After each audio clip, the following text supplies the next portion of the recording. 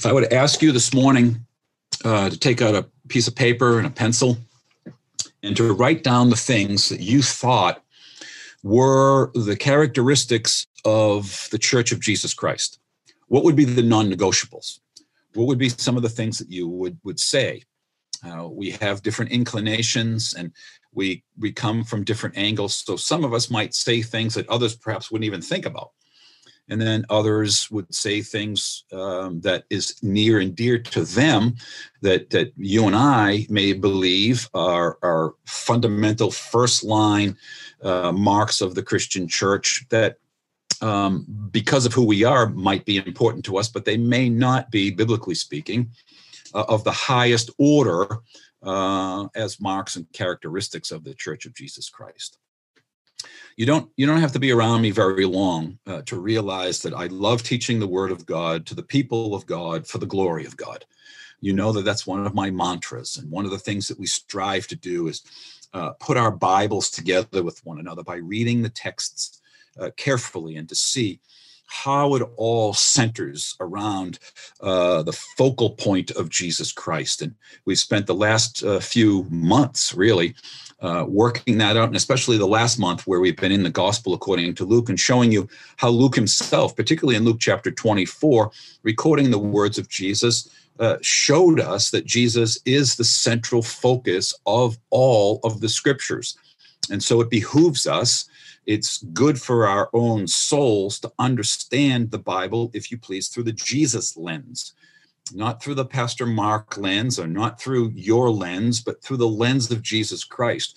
That way we can discern the will of God and know what it is that he requires of us based on what it is that he has provided for us. Today is no exception.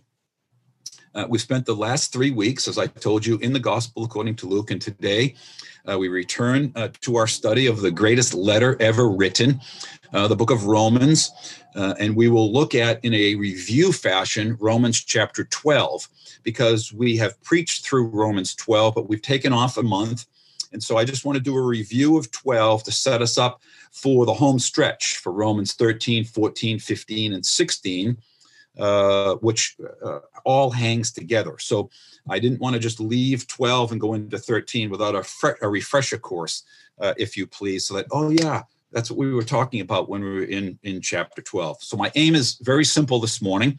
It is to review Romans 12, but with a twist. It's to review Romans 12 by locating it in the greater early church context.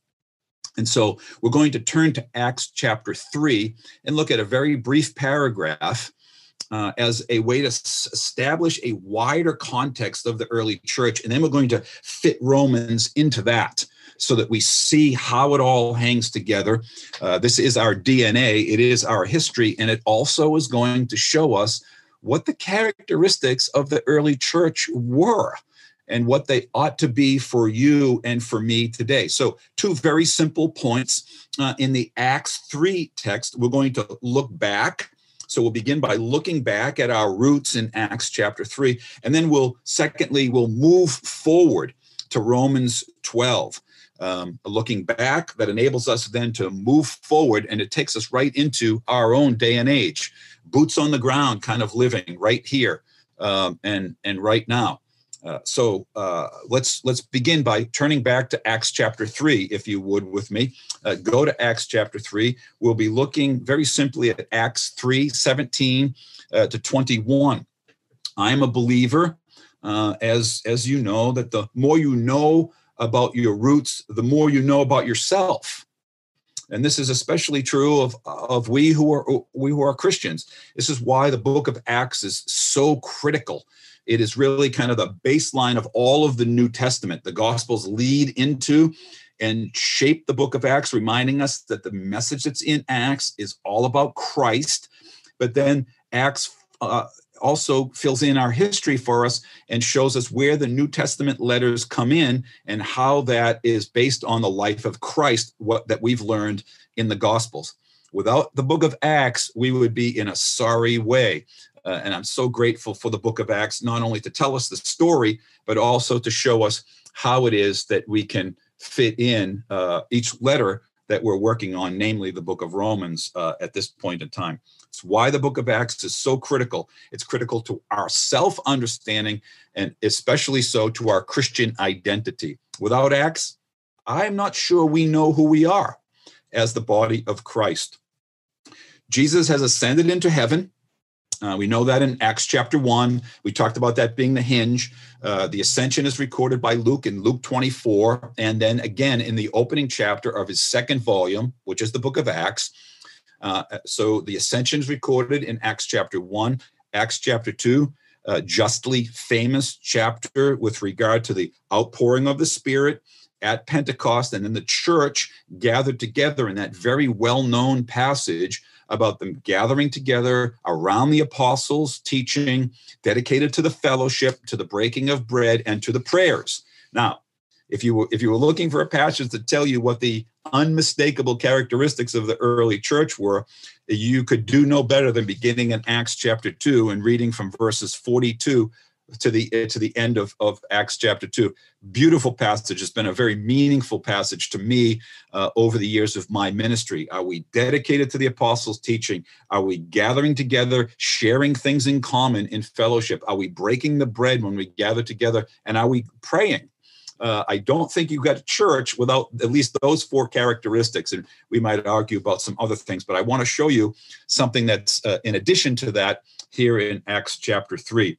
So we pick it up in Acts 3, beginning in verse 17, where Peter is explaining the first post-ascension miracle, obviously outside of Pentecost, of the healing of the lame beggar.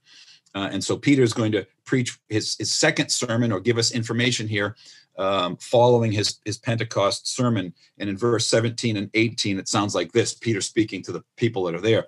And now, brothers, I know that you acted in ignorance, as did also your rulers, but what God foretold by the mouth of all the prophets, this today's sermon title, that his Christ would suffer, and he thus fulfilled. So here's Peter, I love this. Here's Peter putting his Bible together.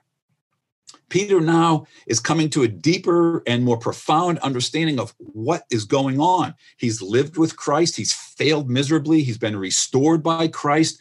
He's now seen the outpouring of the Spirit of the living God that Jesus has promised. Wait in Jerusalem until the outpouring of the power that's needed to evangelize the world comes. And then we'll go from there. So here's Peter putting his Bible together in a beautiful way, speaking to brothers who are saying, what should we do to be saved? And Peter says, look, I've known you've acted in ignorance, but the days of ignorance are gone. Because why? Because what God foretold through the mouth of all of the prophets, namely that Jesus would rise and that he would suffer, has now been fulfilled. And so now the page turns and there's a new chapter with regard to this. But notice that ignorance does not save you. Ignorance is not bliss at the end of the day. Why do I say that? Because if you read verse 19 with me, Peter says, repent. Repent, therefore, and turn back, that your sins may be blotted out. You see that? Repentance. So ignorance is not bliss. Peter's saying, yes, up to this point in time, you've acted ignorantly, you have not understood, but now it's being explained to you, so now you're without excuse. And so what is it that's incumbent upon you? When your ignorance is taken away, Peter and Jesus, the whole tenor of the New Testament is repentance. The Christian life is a life of repentance. And Peter says, repent, therefore. Therefore, you were once, now you've been enlightened, and so you must repent. Now, here's some of the characteristics that I want to show you. There are three of them. These are the results of repentance. It's an astounding, beautiful little passage that I put out to you rather quickly by way of setting up the background to do an even more quick review of Romans chapter 12. Notice the results of repentance. And brothers and sisters, and those of you who are perhaps visiting with us, be encouraged by this great passage to think, man, when I come before the Lord and I ask him to scrub me clean, to examine me, to see if there's any wicked way in me, and I call to repentance, to turn from my ways that are opposing him and turn toward him, I face a loving Father who's coming at me to embrace me and to help me overcome sin and death. Look at the results of repentance. May it be, brothers and sisters, that you and I, as a body and as individuals, are quick to repent of our sins so that we might receive the following. Repent, therefore, and turn back. Here's the first one, that your sins may be blotted out. Your sins may be blotted out. You repent. This is why we begin with repentance and confession, each of our services, so that the Lord can blot out your sin, literally cover them, not to be seen, not to be used against you ever again. Repentance leads beautifully to your sins being blotted out. In fact, Scripture tells us there's no other way. There's no other way for your sins to be blotted out. So if you're trying hard by works, or you think you through self-improvement and you're going to do this and you're going to be better, that's going to make God's face shine upon you, it's not what the Bible teaches us. Here's this beautiful remedy for the misery that you and I have in our sins. Repent. Repent, therefore, come to God, turn from your wicked ways and receive him. He'll come into your life and he will blot out your sins. Here's the second result. Just keep reading right along with me. Secondly, so that times of refreshing may come from the presence of the Lord. Man, this is refreshing to me when I think about this. Remember now, the Spirit of God has been poured out at Pentecost. And so what Peter is sharing here in this sermon is that the times of refreshing from the Spirit of God, because we live in a new age. We live in the age of the Messiah. He has come. He reigns. So we live in a new age, in a different time, in a different way, apart from the way that the world offers to us. Our repentance, watch this, our repentance leads to seasons of refreshment that they may come from the Lord, the Holy Spirit. This is the inaugurated new age in Jesus Christ that's marked by the presence of the Spirit of God. If you're worn down, if you're tired, if you can't seem to get past your own sin, cry out to the Lord in repentance that he sends the Holy Spirit to give seasons of refreshment to you individually, but to us as a church as well. Oh, may it be that we experience a new season of refreshment and the outpouring of the Spirit of God. Here's the third result of repentance. It's not only that your sins will be blotted out, it's not only that times of refreshing would come from the Lord, but that it's also so that Christ might be sent according to the appointed time. That's verse 20, that he may send the Christ appointed for you, Jesus. Isn't that an amazing thing? It really rocked me this week to rethink it again, to meditate upon it, that in my repentance, God prepares to send his son back, just like he left in the first century. That's Acts 1:11. The angels, to those who are gazing at the Lord as he rose physically, bodily into heaven, why do you gaze upon him? He will return in the same way that he went, is what Acts 1:11 says. And then the text goes on to tell us in Acts 3:21, describing a little bit more about Jesus, whom heaven must receive. He had to ascend to the right hand of the Father, part of the plan, part of the narrative, whom heaven must receive until when? Until the time for restoring all the things about which God spoke by the mouth of his holy prophets long ago. God has a plan. He's putting it together. He's using you and me to carry out that plan. And when it is accomplished, when, as we saw in the book of Revelation, when the number of martyrs have come in, game over. Jesus is coming back. But it's incredible, brothers and sisters. Drill in here with me. It's incredible to think that the return of Jesus is tied in some profound way to our repentance. Do you want your sins blotted out? That's the past. Do you want seasons of refreshment from the Lord, the Holy Spirit? That's the present. Do you desire for Jesus to return? That's the future. Then repent, therefore, and overcome your times of ignorance. Father, Son, Holy Spirit. This is a Trinitarian summary of the banner of the early church.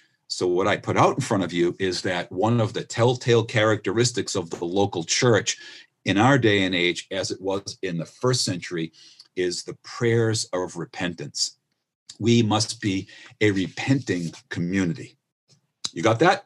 So that's the backdrop. Now, this begins to unfold even further through that first century. And now churches are formed and planted, problems begin to arise, and then letters begin to get written. And the greatest one of which is Romans chapter 12. I'm only going to take a couple of minutes to highlight a couple of points, and we'll wind it down. But I want you to see how now the teaching of Paul sets against this unfolding narrative that is in the book of Acts. So we look back. Now, secondly and lastly, we will move forward with a very quick overview of Romans 12 so that we can get back up to speed and resume our teaching in Romans chapter 13, God willing, next week. If Romans 14 and 15 tell us anything, it's that there was division in Rome. So even though it was a repenting community, even though it was a gathering community, a bread-breaking community, an apostles' teaching community, believe it or not, people were still divided. And like today, very sadly, so too in the first century, there was division along sociological lines, along ethnic lines, class lines. There was the rich and the poor. There was the slave and the free. There was the Jew and the Gentile. You just need to swap out terms in today's world into those categories, and you've got the exact same situation. Racism, black and white, you still have rich and poor, and it's sadly, this is divided even the body of Christ, and that should not be. And this is part of the reason, I would argue, the profound reason why Paul is writing Romans. We're going to see that when we come to 14 and 15. But we know Paul and each New Testament writer, sociological differences are always rooted in theology. It always comes back to God, always comes back to the person of Jesus. Our divisions are not ultimately about the state of our heart. Ultimately, it's about the rupture that exists in our relationship with God. And so we need to understand Romans chapter 12 from that perspective. So Paul has written 11 chapters, first 4, Romans 1 to 4, outlining in pretty graphic detail the fallenness of humankind. Not one of us is without sin. He then pivots magisterially and writes through 5 through 8 and then 9 to 11 about how God in his mercy has come to us in Christ to overcome that sinful condition into which we are born because of the sin of Adam. So Paul details in 5 to 8 our justification, our sanctification, our glorification, and then applies it in Romans 9, 10, 11 with regard to the specific issue with regard to the Jewish people and what is their place in the body of Christ now. That then pivots to the glorious 12th chapter of Romans, where we move from these life-soaring, life-giving mercies to an on-the-ground guide to transformed living. And I want to close with this last question. That'll take us a couple of minutes. The question is, what are these characteristics, according to Romans chapter 12, of a transformed life? And I put this before you as to whether or not it's an answer to what the characteristics are of a healthy 21st century church that claims to be following Jesus. Now, here are the characteristics. The first one is that we live in light of the mercies of God. Amen. Romans 12, 1 and 2, two of my favorite verses, and you know them by now as well. That in view of God's mercies, we are to offer our bodies as living sacrifices, holy and pleasing unto the Lord. This is what you and I were meant to do, that we might be able to test and approve God's will as good and pleasing and perfect will. So the transformed life lives in light, lives by the mercies of God. We can do nothing apart from God's mercies in our lives. And I truly hope you're saying amen with me along those lines. So Paul says, therefore, having done all this beautiful soaring theology in Romans 1 to 11, he says, now, therefore, all that's mercy, therefore, in light of the mercies of God, now live. Let's make sure we get them in the right order. You don't live to obtain the mercies of God. No, you live from the mercies of God. God has acted first, and his mercies are in front of us, and we live from them, not for them. If we get it backwards, we lose the entirety of the gospel. So let's be sure we understand that God acted toward us and to this day continues to pour out mercy upon those who are following him. Secondly, the characteristics of a transformed life is that we live by the mercies of God. And then secondly, we live in relational love.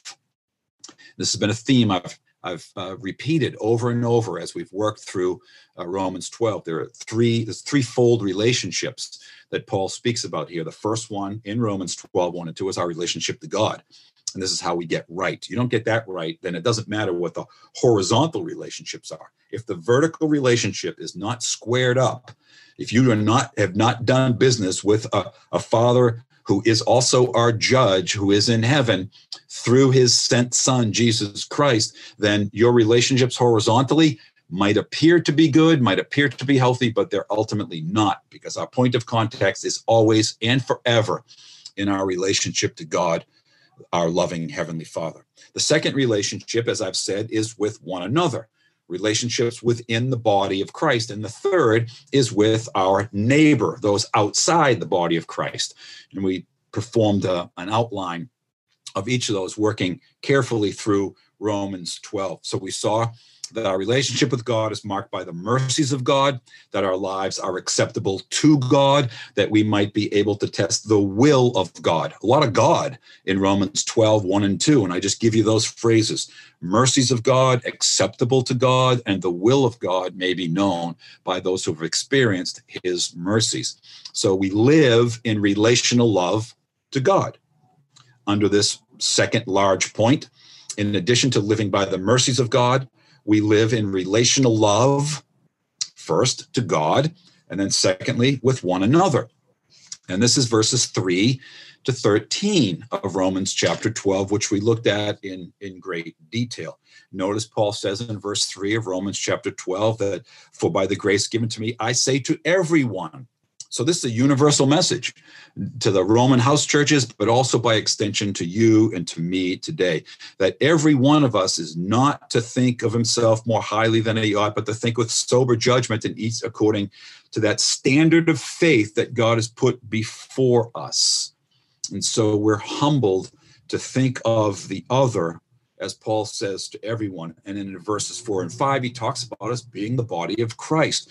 One body, many members. The members don't all have the same function. I do this. Most of you don't want to do this, can't do this. And that's perfectly fine. But God has given you something to do, and it doesn't create a pecking order. Like, I'm better than you because I do that, or you're better than so-and-so because you do that and they don't. That's an abomination to the work of God and the way of the world instead of the way of the Spirit in the congregation. So that we are many, verse 5, are one body in Christ and individually as members one of another. I need you. You need me in order to properly function. That's why I gently urge those of you who are sitting there on your pew muscles, let's get off those pew muscles and get in the game. Let's seek the Lord. What is it, Lord, that you have for me this very day? How is it that I can serve my brothers and my sisters within the body of Christ? And of course, the banner that flies all over that, we see in verses 9 and 10, let love be genuine, hate what is evil. It's one of the few things in the Bible that we're allowed to hate. Hate what is evil. Hold fast to what is good. Don't let it go. Hold fast. And in verse 10, I love it. Love one another with affection. Outdo one another in showing honor. And when I preach this, I ask the same question I'm going to ask you right now. What would the body of Christ look like if we took that seriously? If you and I took 12:10 seriously to outdo one another in showing honor, you and I would be transformed. The church would be transformed. The world would be transformed. Let's do it. Let's do it, shall we? So we live in relational love with God. We live in relational love with one another, horizontal. And the final piece of living in relational love is that we live in relational love with our neighbor, even if they are our enemies. And this is the rest of the chapter from verses 14 to 21. Notice what he says in 14. Bless those who persecute you. We talked about this, didn't we, several weeks ago? Bless. It doesn't say tolerate those who persecute you. It doesn't say hate those who persecute you. It doesn't say seek vengeance to those who persecute you. It says bless. Bless those who persecute you. And like I said to you weeks ago, I'm going to say it to you again. I need the work. I need the mercies of God at work in my life, because you know as well as I do, you're persecuted, your dander gets up, and you want to settle the score. And we don't have to turn very far in our Hollywood stations to realize that there's a big money to be made with revenge movies, which I shared with you a number of weeks ago. No, brothers and sisters, what God requires, he provides, and the model for us is Jesus Christ. He is the one who was persecuted for our sins, and yet he spoke not, like a lamb that was led to the slaughter. My. Lord, have mercy on us. Lord, help us to bless those who persecute us. Look at verse 18 with me. If it's possible, so far as it depends on you, you got to live peaceably with all. This is in the body of Christ. This is outside of the body of Christ. If you've got family troubles, if you've got church troubles, if you've got work troubles, here's a text for you to be sober about.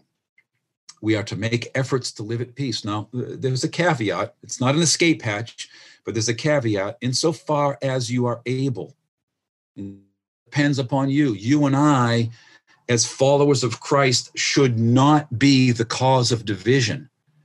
We should not be the cause of trouble. We should be reconcilers. We should be healers. We should be those who seek peace and restoration. We're to bless those who persecute us. We're to live peaceably with all. And then he caps it all off with that beautiful 21st verse. Don't be overcome by evil.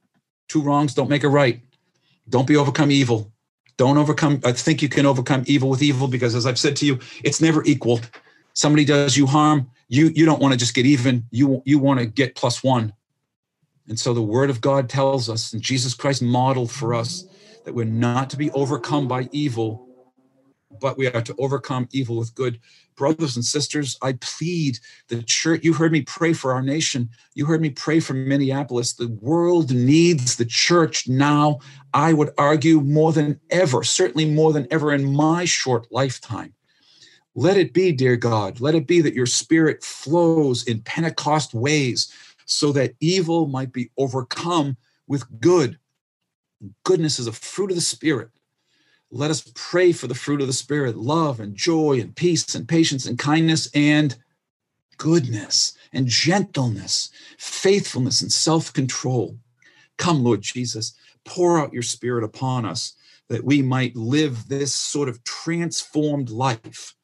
First and foremost, in view of your mercies, oh God. Thank you for your mercies. And then secondly, flowing from that, we live in relational love to the Godhead, Father, Son, and Holy Spirit, to one another in the body of Christ, and then even to our enemy-like neighbors around us. Let it be, oh God, that you transform us, that we might be agents of transformation in a lost and dying world. I ask you, in closing of this brief review, where do we go from here? Romans 12, transformed life, looks back. It looks back to our earliest roots, where we learn the importance of repentance. This is the foundation for all of this. You want to receive the mercies of God? Repent. You want to live in a loving relation with God? Repent. Loving relationship with one another, examine your hearts, repent. Loving relationships with those outside of the church in the world in which you and I live, let us begin with ourselves and repent and get right with God. So we look back to our early roots to know who we are in Christ. And then we move forward. From there, we move forward always in light of the mercies of God. And it's there, as we swim in the ocean of the mercies of God, that we learn to love God, that we learn to love one another, and that we learn to love our neighbor. This week, let me ask you to do this with me in preparation of moving along in the book of Romans.